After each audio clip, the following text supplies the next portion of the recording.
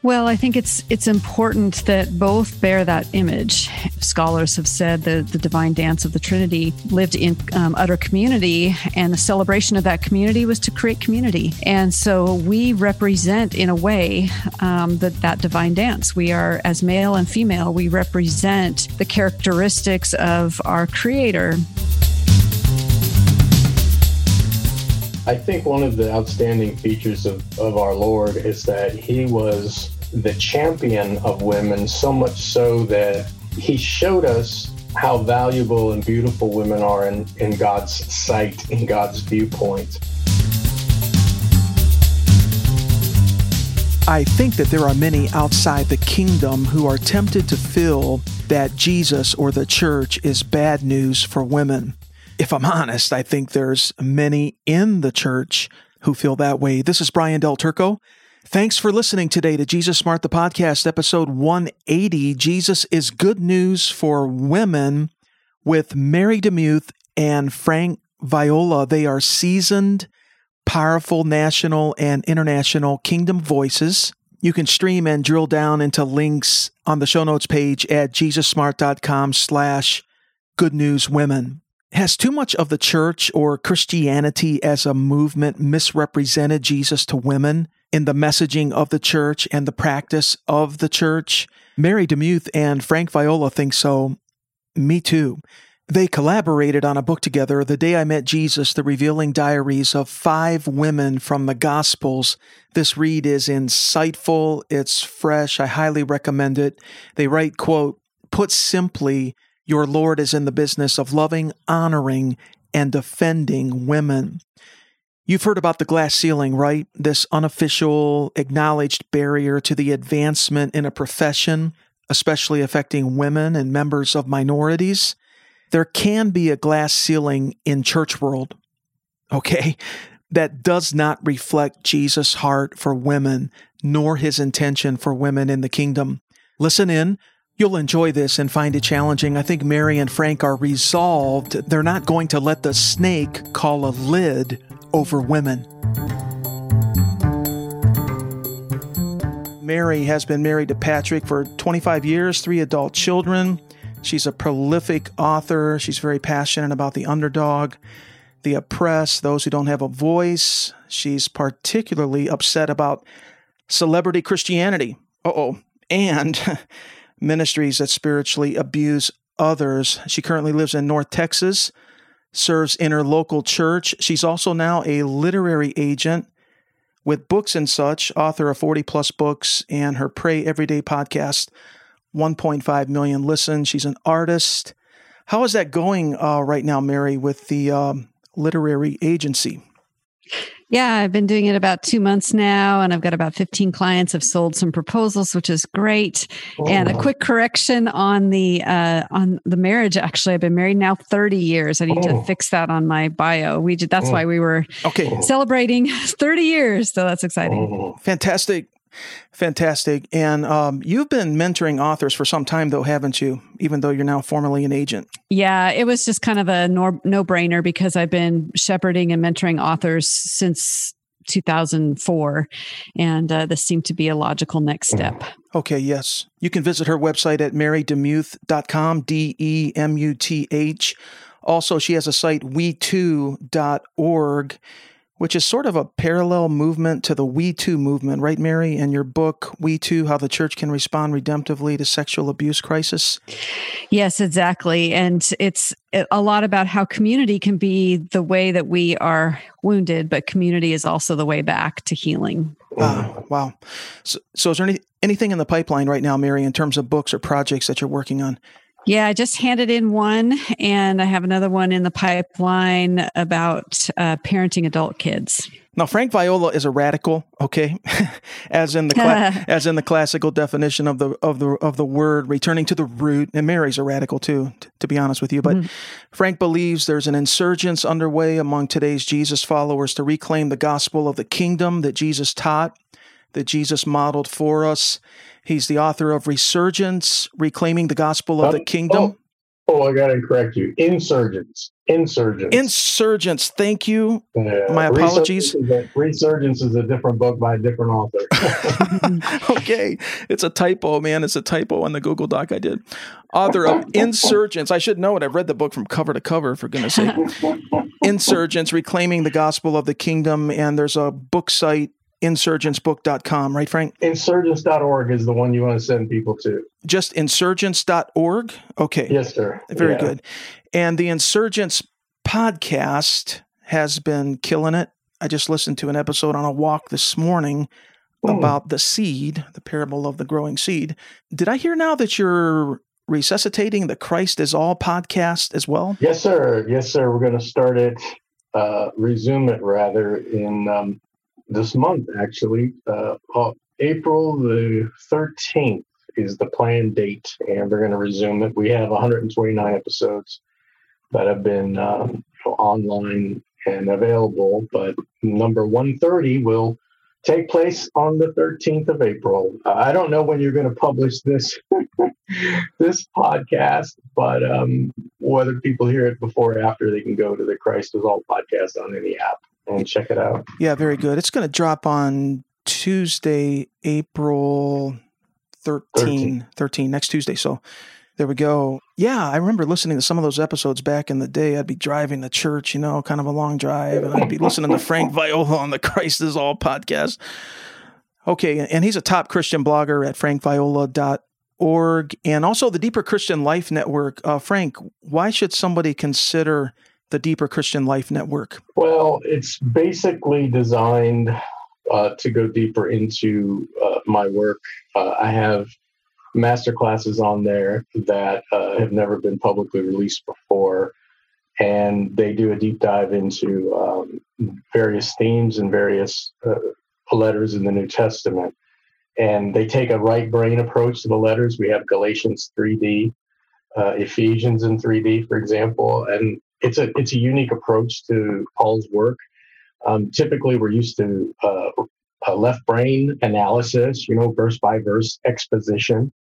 But this whole approach in these master classes takes a right brain approach, which storifies the letters of Paul and brings you into the living story that's behind the letter. And it just opens it up in a brand new way.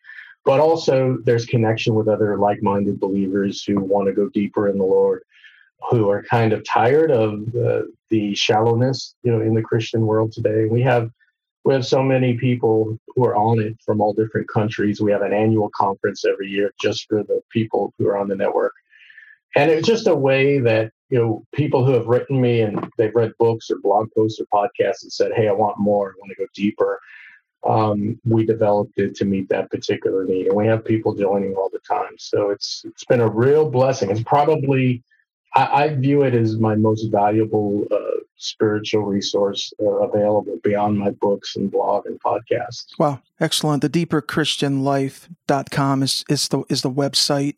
Hey, he's happily married, father, cat and dog lover, author of more than how many books now is it, Frank? Not as many as Mary. I have not caught up to her yet. Probably never will. But I'm around maybe 14 published books, and then if you count ebooks, then it pushes it up to about 30. So. Okay.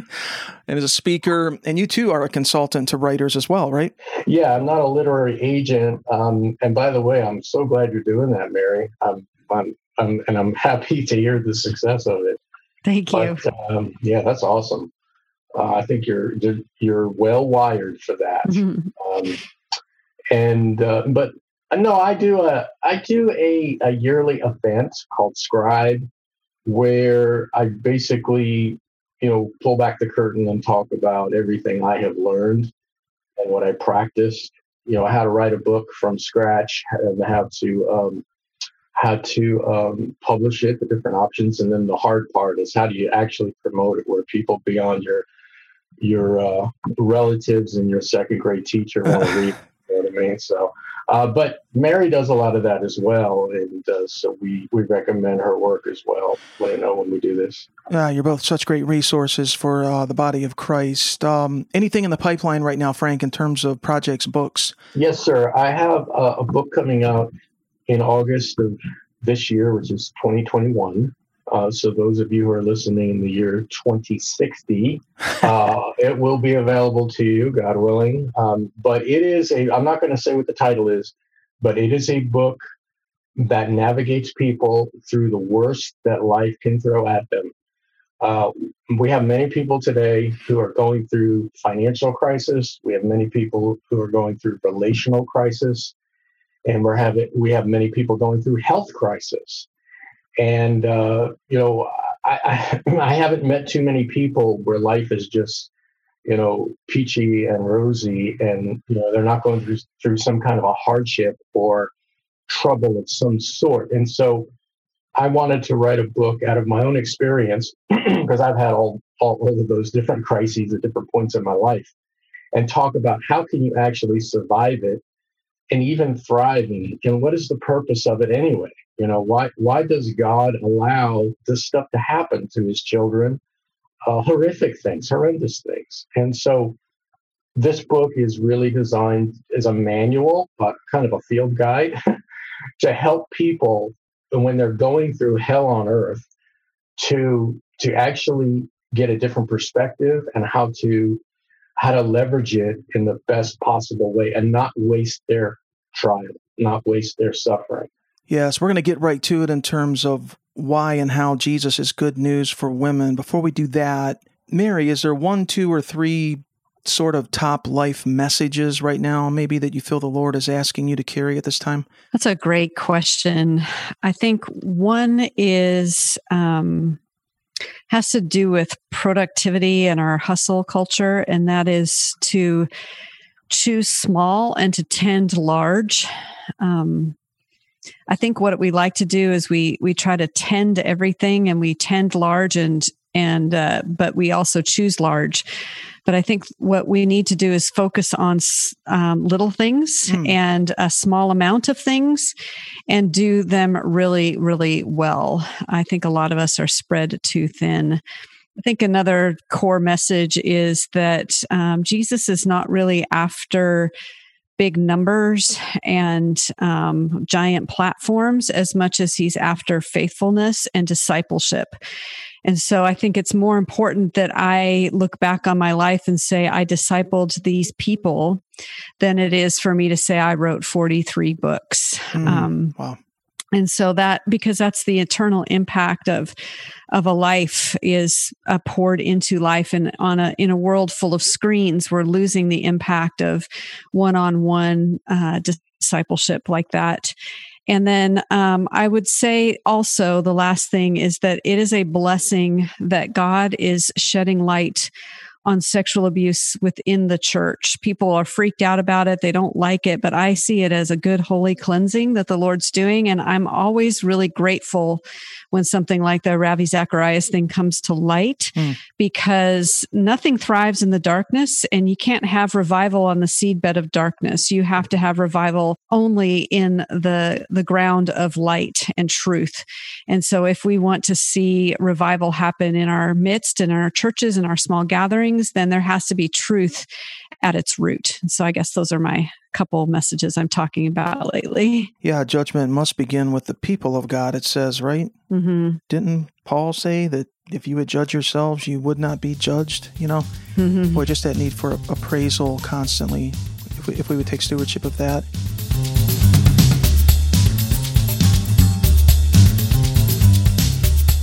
How about you, Frank? What are maybe 1, 2, or 3 top life messages you feel the Holy Spirit's asking you to message right now? Well, the one is what I had mentioned before in the book that's coming out in August, and that is never waste a trial, never waste your sufferings. God has a specific purpose, a design for all of the hardships and adversities that we as his children go through. None of it takes him by surprise. And he's just a master chess player. He can see the whole board and corners that we can't even, imagine. And he basically has an intention in it that is for good. We can say that with every hardship we go through. If we look at it with natural eyes, we can place blame on human beings. We can place blame on circumstances. And it's easy to get bitter if we don't have the right perspective. but nothing gets to us until it first passes through the sovereign hands of God. And this is the God who is loving and has our best intention and interests at heart. So that would be one. The other one is the explosive gospel of the kingdom that I have been obsessed with for a number of years. And that's why I put it in the book. And that's why we have the continuing podcast, the Insurgent podcast. Right now, what we're doing, I have a conversation partner. And right now, what we're doing, Brian, as you know, if you listen to it, we are looking at every mention of the kingdom of God in the Gospels. Mm-hmm. And that's going to be the content for all of the subsequent episodes that we'll be doing. And then from there, we're going to go to every mention in Paul's letters and then every mention in the rest of the New Testament. But I hope it's shedding some new light, some fresh light on the kingdom and this business about the gospel of the kingdom. Right. I think we've lost it in the Christian world. And so I'm very burdened to at least put a spotlight on it again and hopefully shed some light on what exactly it is and how life-altering it is. Yeah, so, I guess I want to think that, preceding the Lord's return and the fullness of the kingdom, the consummation of the kingdom that he brings, I guess I want to believe that there would be a restoration of the kingdom message, seems to me, in preparation for that. So how did the two of you come to write this book together, The Day I Met Jesus, the revealing diaries of 5 women from the Gospels? There is a website, thedayimetjesus.com, for this book. What's the backstory of this project and how you came together on it? Well, I think it was definitely Frank's idea, and I can't remember how Frank found me, but he approached me about writing the stories part of the book, and so we collaborated kind of cleanly that way. I wrote the fictionalized accounts of those women, and he wrote the walk it out section. But I can't recall. I think we have a mutual friend, or somehow he found me. I can't remember how it happened, but maybe Frank, you remember. Yeah, that's a great question. So in 2013, I released a book called God's Favorite Place on Earth, and it's in a genre that I would call biblical narrative, where it's not biblical fiction, but it does have a fictional element, but it's so close to the historical context in the biblical text that I wouldn't call it fiction. But it's using sanctified imagination to a biblical text and then taking all of what we know about first century history and what was going on in the New Testament to turn it into a story. And so what God's Favorite Place did was it took all of the visits that Jesus had to Bethany, the little village of Bethany, and tells the story through the eyes of Lazarus. Mm. And so Lazarus is an old man, and now he's reflecting back on when Jesus came to his hometown, which was Bethany. And basically, when you look at all of the narratives and you put them together, what you discover is that Bethany was the only place on planet Earth that received Jesus Christ. He was rejected everywhere else. And in fact, the last night of his life, he spent in Bethany. That he had a place to lay his head. You know how he said the Son of Man has no place to lay his head? Well, he had only one in this little obscure town, this humble village called Bethany.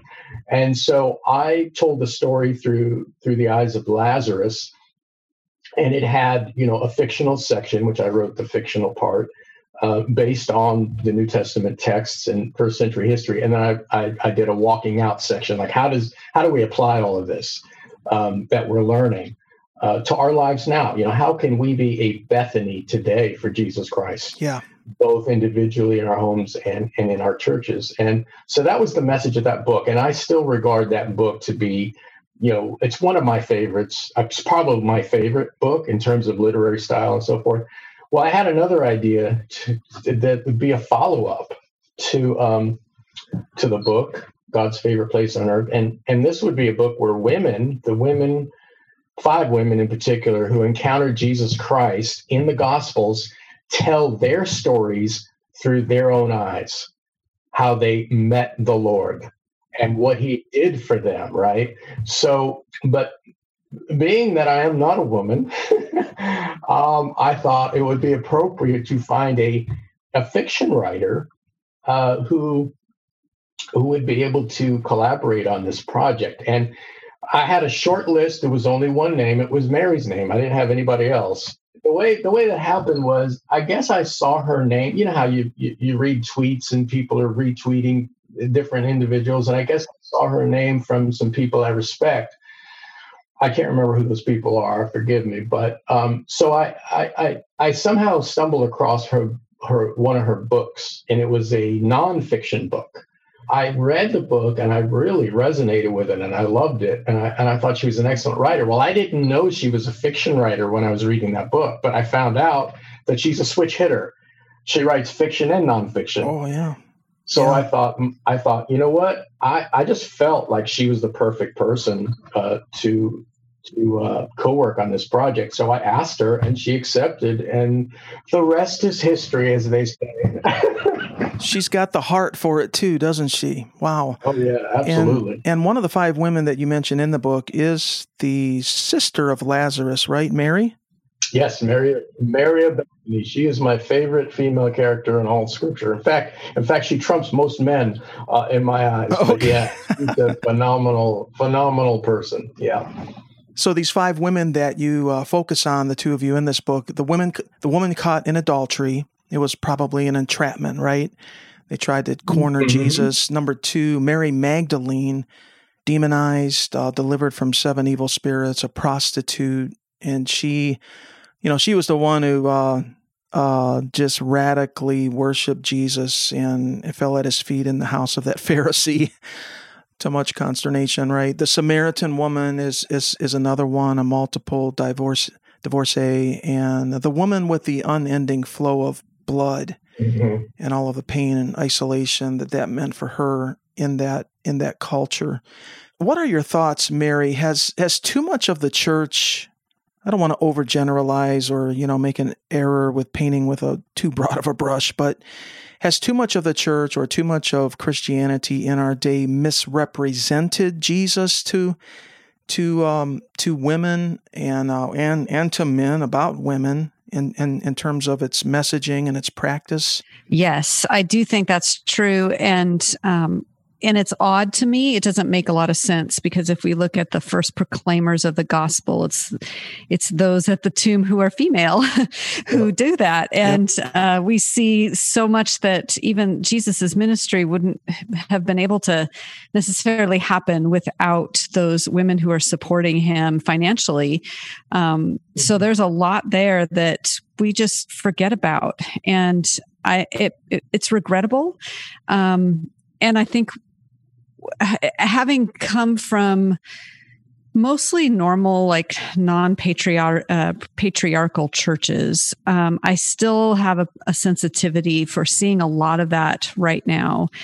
And that has made things harder for women, I think, who feel called to preach the gospel, who feel called to have ministry and to love others.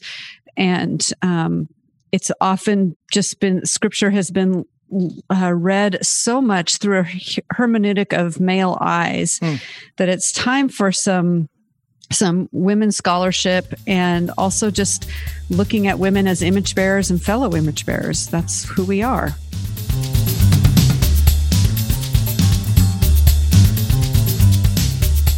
Yeah, I'm married. We have 4 daughters, so I'm kind of I have a heightened interest in this myself. Frank, you write towards the end of your book together that some women face discrimination in the body of Christ today. What are your thoughts on this question? Has too much of the church or Christianity misrepresented Jesus today regarding women? Yeah, I think one of the outstanding features of our Lord is that he was the champion of women, so much so that he showed us how valuable and beautiful women are in God's sight, in God's viewpoint. When you look at his interaction with women, it was uncanny that a rabbi would have female disciples. In that day, you did not do that. And yet Luke calls them the women. He uses a shorthand phrase to refer to the 12 disciples. He calls them the 12. But he also has a shorthand phrase to refer to Jesus, his female disciples, and he just calls them the women. And this appears multiple times in the book of Luke. And as Mary pointed out, they were the ones that financed the Lord's ministry, right? Amazing.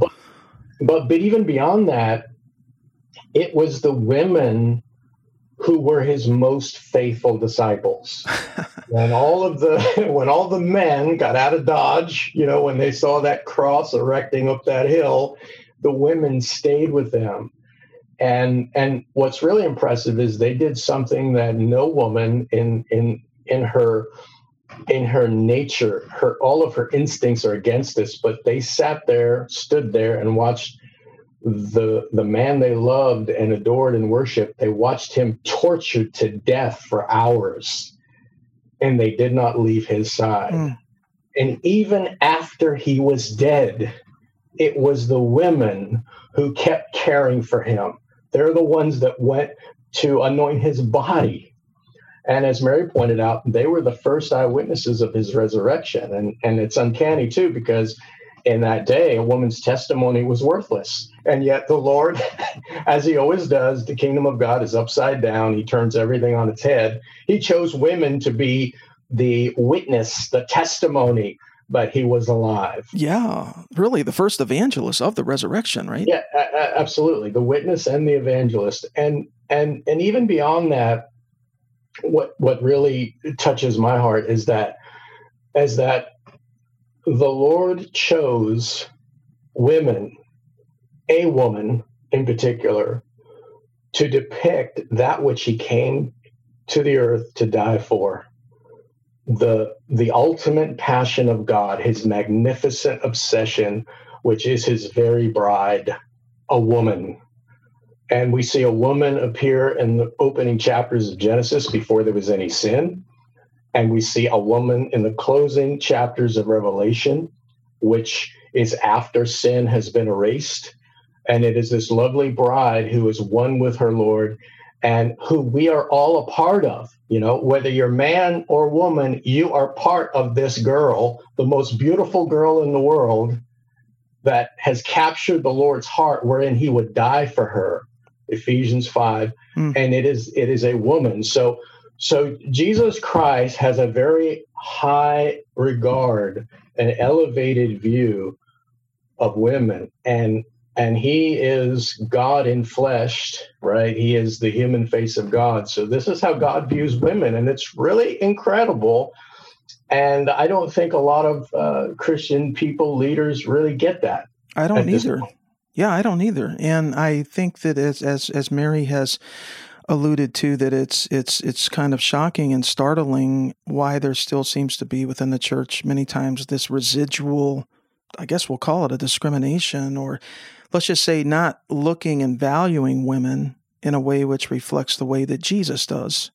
And Mary, I want to ask you a question in just a moment, if I can, about this garden-like encounter that Mary Magdalene had with the resurrected Jesus on that first Sunday and what it could be saying to us. And Frank, I'd like to ask you, I found this incredibly intriguing, the possibility that, is it Cleopas and Mary, the husband and wife, possibility of them being a husband and wife on the road to Emmaus in Luke 24, and could this be some kind of an echo of Adam and Eve and Jesus in Eden? We just celebrated Easter, Resurrection Sunday, and no matter what time of year you listen to this, we're in the age of the resurrection life of Jesus. So, it's just the resurrection is on, so to speak. We should look carefully around. I thought to myself, I should look carefully around the crucifixion and the resurrection of Jesus, what's happening there, because there's obviously a shift and a new order is emerging. And so, as you've already begun to say, there were many women at the cross, burial, and resurrection of Jesus. And I was looking at this in detail. You got Mary Magdalene there, the one delivered from 7 demons. You have Mary, the mother of James the Less, who is the wife of Cleopas, possibly that we see in Luke 24. We have the mother of the sons of thunder was there, Salome, I'm not sure of the pronunciation. Mary, the mother of Jesus, of course, was there. And it also says many other women came with him to Jerusalem, traveling with Jesus and the 12, I guess from Galilee. And Jesus was innovative, right, Frank, in that he had women students. This was not done. Yeah, absolutely. As a rabbi. And then when he was buried, Joseph of Arimathea, one of the members of the Sanhedrin, who was a good and righteous man, he laid Jesus in a tomb, and women were there from Galilee. They saw the tomb. They actually saw how the body was laid.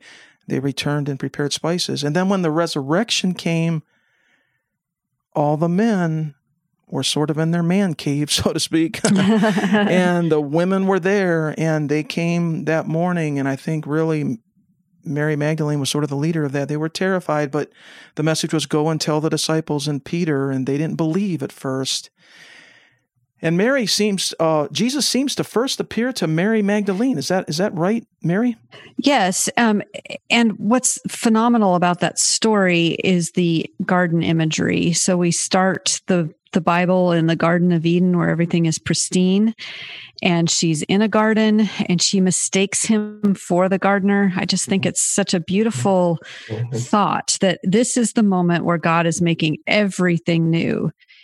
And the gardener, the one who tends the earth, the new man, so to speak, the new Adam, who's tending the earth, or mistaken for someone who's tending the earth, is now the beginning of the new creation and the new order of things. That the kingdom is now forcefully advancing based on this resurrection, but it's in a garden. And then we jump forward, and this is why I love the Bible so much. It's as the Bible Project said, there's hyperlinks everywhere. Yeah. So you see this garden in the Old Testament, you see this garden in the resurrection, or you see the garden of Gethsemane, where Jesus says, "Not my will, but yours be done." He's sweating blood. Then you see the new heavens and the new earth, the new Jerusalem, and there's garden imagery everywhere. There's new trees, there's rivers, there's, it's not necessarily just a city, it's also a garden city. Yeah, garden city. And that's what I'm hearing. Yeah, so you see this beautiful fulfillment at the end of time. And so that's kind of one of the things that I've been meditating on lately. But yeah, the fact that it's a woman who witnesses this first and then is the messenger to the male disciples, it actually affirms the resurrection. I know we can talk about that a lot too, but the fact that it was her and that they recorded it in scripture as such actually makes it more believable to me, because that's just not done. You would just make up a story and say, no, it was Peter who saw it first, but they've accurately portrayed it. And the fact that they mentioned a woman as being the first witness to the resurrection actually strengthens the claim of the resurrection, because it's such an odd feature that the biblical writers would include. Oh man, it's like the brilliance of God's sovereignty, right? The multi-layered things that are happening there and what he's trying to communicate to us. Do you see echoes of Eve in this encounter, Mary, with Mary Magdalene and Jesus? Well, sure. And as you mention it, you think about, Eve is in the garden with the serpent, who is definitely evil and lying and all of that kind of stuff. And then now you have Mary, who has been delivered of those things, and now is completely reborn. So she had an encounter with the demonic, was delivered from the demonic, witnesses the life, the death, and the resurrection of Christ. And now, even though she has this demonic background, she's a witness to the resurrection. Like, what better way to describe that when Jesus says, "I've come to do one thing, I've come to destroy the works of the evil one." It's right there. I'm really glad you've caught part one of this important conversation with Mary DeMuth and Frank Viola. Would you consider sharing it with others, one or two of your friends? When you listen to something 2 times, I'm going to predict that you get a 4x effect on the content. It multiplies. And would you talk about it with others and share it with 1 or 2 of your friends whom you think may value this? Here's how you can help with the show. When you rate, review, and subscribe wherever you listen, it brings the podcast to the attention of more people. The show notes page to stream and to drill down on all the links and get further information about Mary and Frank and about this topic, JesusSmart.com/goodnewswomen. There is an e-letter that's available that goes out periodically, Next Level Elements to Develop as a Christ Follower and Apprentice of His Kingdom. You can subscribe to that letter at the website, JesusSmart.com. Jesus is our Savior. He's our Redeemer. And He's brilliant. Jesus knows how life works best in the now. Thanks for connecting in this episode. We look forward to connecting with you more. Part 2 next week with Mary DeMuth and Frank Viola. Jesus is good news for women.